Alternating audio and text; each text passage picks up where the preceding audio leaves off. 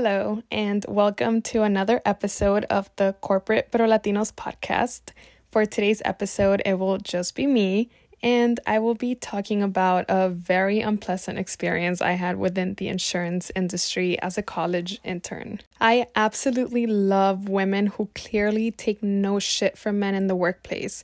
And that's because years ago, I would. This isn't something I'm very comfortable talking about, but I thought I should because we obviously still live in a man's world.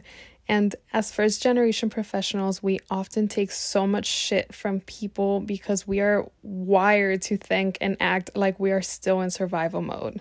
I moved to New York City from Texas in 2016, and like any other overachieving college student, I started attending networking events as a sophomore. I knew that I wanted to get my career started in New York City because, yes, I'm one of those people who believes that if you can make it here, you can make it anywhere. I specifically wanted to start my career at one of the Big Four accounting firms, but it was very competitive to get your foot in the door, especially coming from a non-target school. Through the network that I started creating, I was able to get an internship at an insurance agency in the financial district. I was so excited and also knew that this would allow me to leverage this experience to ultimately get my Big Four internship. This was an internship where I got a stipend of a few $100s and the rest of the weeks were unpaid unless I helped make a sale. Then I would get a percentage of whatever commission the agent that I was helping made. All of this was very new to me, but I made sure to learn about many of the details regarding the different quote-unquote investment vehicles that we had to offer. The senior partner always told the agents to introduce themselves as financial advisors because we offered more than just life insurance. I saw how much money an agent could make just from selling a few policies, and I drank all the Kool-Aid. I recently posted a TikTok video explaining the difference between term and whole life insurance. I will link it in the description if you want to watch it, but in this video, I'm basically making a case against whole life insurance, otherwise known as permanent life insurance. Most of the agents I was working with were men, and they all had very different clients when it came to social class, but that didn't stop any of them from trying to push whole life insurance onto every person that they encountered. Insurance agents make the biggest commission off of these policies, so many of them don't care about whether or not you actually have the means to pay for this type of insurance in the long run. They're just trying to get their big paycheck. So anyway, with one of the agents I was working with, I joined a few meetings with low-income families, and I feel like deep down I knew what we were offering them wasn't the best option for them. But then again, I drank the Kool-Aid and was also convinced into thinking that maybe it was. Then there was this man, probably like in his early 50s, who was known for being very selective with his clients and with the people in the office. He didn't just speak to anyone, but he was known for bringing in high net worth clients. And one day he suddenly took an interest in me and started asking who I had been working with. And I answered like I would to anyone else, but he was like, "You seem like a go-getter," and basically buttered me up. I just can't remember everything he said verbatim, but he was about to leave, and before he did, he gave me his business card and told me he would love to add me onto his team. So if I was interested, I could meet him at the Cornell Club, which is just some fancy Ivy League club in Manhattan, so we could chat about it. So, of course, de pendeja, well, because I was young and didn't know better, I didn't instantly catch the red flag and decided to go. One thing I do remember very clearly was that I messaged him saying I was going to try to reschedule this call that I had set up with one of the other agent's clients whom I had been working with so that I would be able to make it to the Cornell Club on time. And this just ticked him off. He said something along the lines of, "Stop that. If you're smart enough, you will show up. You're a capitalist now, so start thinking like one." I honestly wasn't even 100% sure what being a capitalist really meant at that point in my life, but I was just like, what the fuck? This guy is kind of a dick.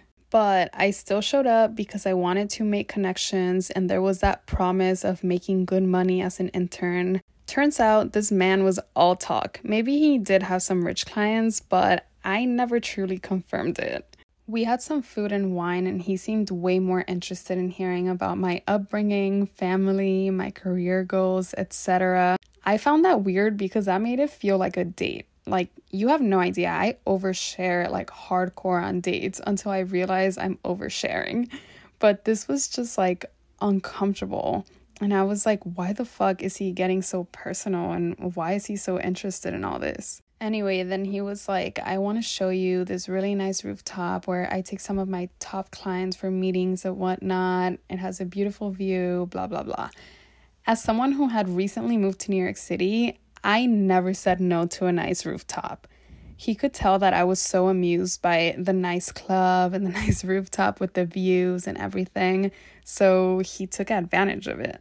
When we were on the rooftop, he bought me this really expensive drink and eventually ended up getting really close to me and put his arm around me to the point where his hand was a bit too close to my chest. And yes, it took me until then to be like, oh hell no, I'm out of here. Then I told him I was done with my drink and needed to get home, but I didn't exactly call him out on his bullshit. To be honest, I think I was just too grateful to have gotten an internship in the city and didn't want to risk losing it. And I definitely didn't want to be the intern that caused office drama, and even worse, having it get out. I cared way too much about my future, and I was working so hard to eventually get that corporate job. He waited with me while my Uber got there and proceeded to open the door for me once it got there, and literally yelled at the Uber driver asking what took so long, and then said, you had my girlfriend waiting here forever, all this shit. I was like, oh my god, who the fuck is this man? I said goodbye, and the moment he closed the door, I was like, I am so sorry. That man is crazy, and I am definitely not his girlfriend. I just couldn't wait to get home. For a few days, he kept trying to call me, even though I texted him saying, like, this is not gonna work out. I appreciate the opportunity, but I'm going to keep working with the other agent. Like, bitch, what? Why was I still being so respectful after his fucking harassment? I literally had to block him so he would leave me alone, and then made the senior partner promise me that I'd never have to work with him because he made me so uncomfortable. Ever since then, I've always associated capitalism with sleazy old men. There were about 3 other men in that office that throughout my internship made passes at me thinking I was interested. None of them were as disgusting as this fucking man, but I felt like I couldn't be friendly to any man because then they would get the wrong idea. This is one of the worst experiences that I've had with a corporation, as well as one of my worst experiences with money and power. One of the reasons why I taught myself a lot of personal finance was because I hate people that can see the hunger and drive in others who didn't come from money and take advantage of them. So please, please, please trust your gut. Educate yourself. Don't ignore any red flags. These days, I sometimes think about those few months and I get so mad at myself because if that happened to me now, I would fucking eat them alive. Thankfully, I never had another harassment issue in the companies where I worked after that, but it's a topic that hits home every time I read a story or watch a show like The Morning Show. My definition of success used to have money at the top. And I'm very happy that my definition of success has changed. So I hope that, if anything, this episode is a good reminder for you to speak up if you ever feel the need to, regardless of how scary it might be. And also, fuck whole life insurance. You can protect your loved ones with a term policy and invest your money somewhere else where other people aren't directly benefiting from your investment. I just started my new human resources job, and I'm so excited to share more about this experience once I actually learn what the fuck I'm doing. I hope you all have a great rest of your week. As always, thank you so much for listening, and I look forward to circling back. Kindest regards.